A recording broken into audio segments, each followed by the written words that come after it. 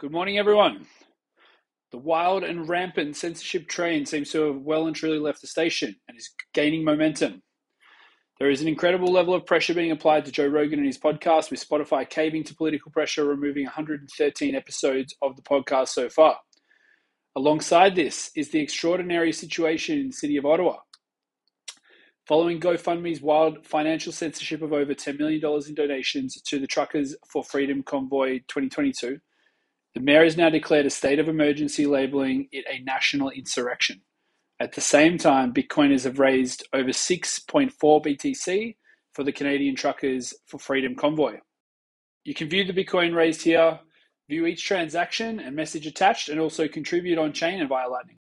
I believe much of what we're seeing in the scenarios above, and much of what we have seen all over the world over the last 18 months, is explained in a recent article by Ray Dalio titled "The Rising Risk of Civil War, Following in the Footsteps of History." In the article, Ray outlines, quote, "The US appears to be on a classic path towards some kind of civil war. In this post, I'd like to show you both what that path looks like and where the US appears to be on it," end quote. Through his analysis, Ray has identified an archetypal pattern that exists and repeats through history, and uses this framework to help him interpret what is happening in the present and may be upcoming in the future. He outlines the cycle as follows, quote, "Stage 1, when the new order begins and the new leadership consolidates power, which leads to Stage 2, when the resource allocation systems and government bureaucracies are built and refined, which, if done well, leads to Stage 3, when there is peace and prosperity, which leads to Stage 4, when there are great excesses in spending and debt and the widening of wealth and political gaps, which lead to Stage 5, when there are very bad financial conditions and intense conflict, which lead to Stage 6, when there are civil wars, revolutions, which lead to Stage 1, and so on. So it begins the cycle again. He estimates that the US is in Stage 5 of this archetypical cycle, and against the markers and characteristics he outlines, seems disturbingly likely. Some of the forces that bring about internal conflict include the country and the people in the country being in bad financial shape, large income, wealth, and values gaps within that entity, severe negative economic shock. As the US has now surpassed 30 trillion in government debt, or more than 130% debt to GDP, and there is a clear move away from the dollar by countries like China and Russia, the Fed is increasingly becoming the buyer of last resort.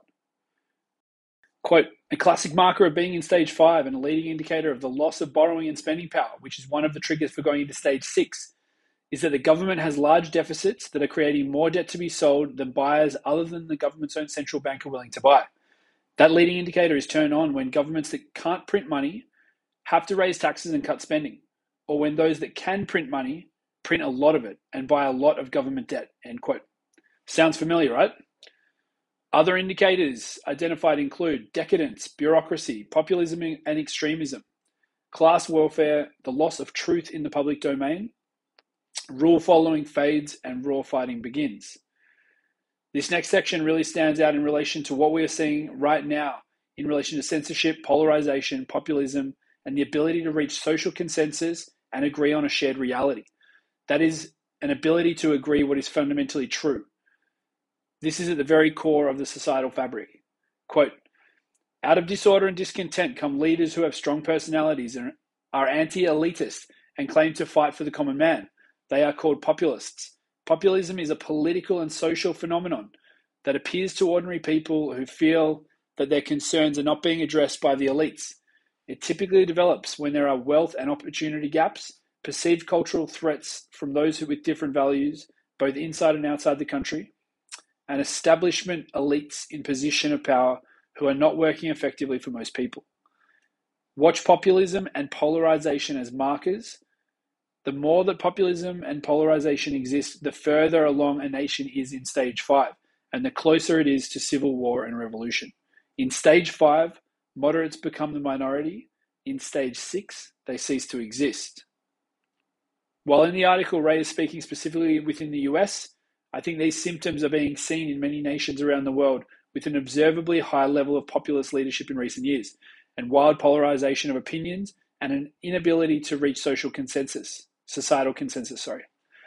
I've certainly never lived in a time where a person's private medical status has been such a wildly divisive and polarizing point of contention.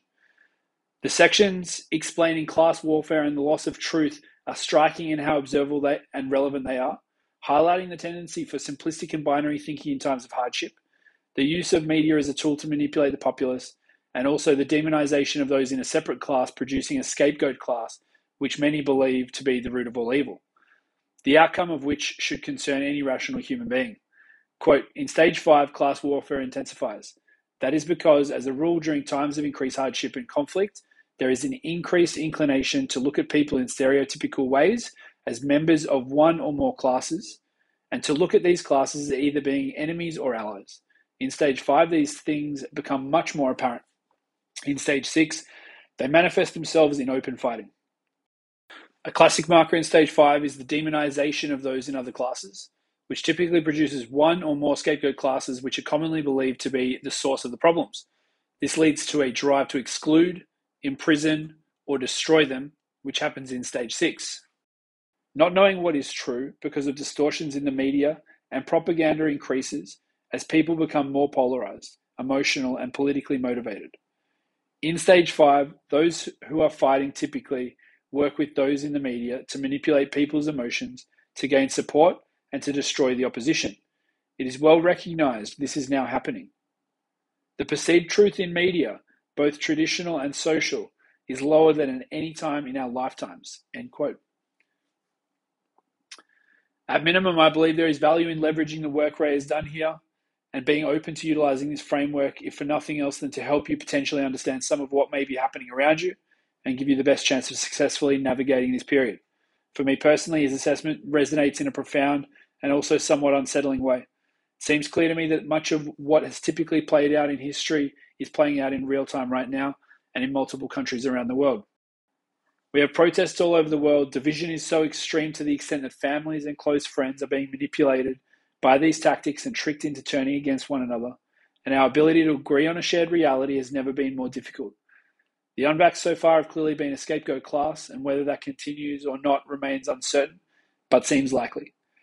It's very easy for me to imagine Bitcoin and Bitcoiners being labeled as one of these classes also and being blamed for a crashing economy, despite the fact it's actually the best solution we have from a monetary perspective. What I'm confident in is that the truth is anti-fragile, and lying, deception, and those that engage in these practices, knowingly or unknowingly, are inherently fragile, and in the fullness of time, the truth wins. Understanding the dynamics of the game board gives you an edge and offers you a chance to not be a puppet of someone else's game. I intentionally removed all print, radio, and free-to-air TV from my content diet over 6 years ago, and I don't believe it's a coincidence that the propaganda seems so obvious to me, while most of my family have a different opinion and they consume that content every day. I'm sure many of you can relate. Cultivating a clear mind through meditation has never been a greater superpower than it is in today's disturbed and distorted world, and maintaining a strong community is the ultimate hedge against a world gone mad. I understand for many people it's likely not obvious what much of this has to do with Bitcoin. For those of you where this is the case, I urge you to continue to do the work in understanding Bitcoin with a low time preference. And I can assure you that over the time, it will become more clear. The monetary system is the base layer of society as we know it. It affects every facet of our lives, far beyond what most are aware of. The current system is broken and is increasingly being used for political means against many of us, to impose rules upon us and to silence voices that a powerful few oppose. And this trend is likely only to accelerate. This is well beyond the scope of what money as a technology is actually intended, and actually leads to the current form of money to fail over time as it corrupts absolutely.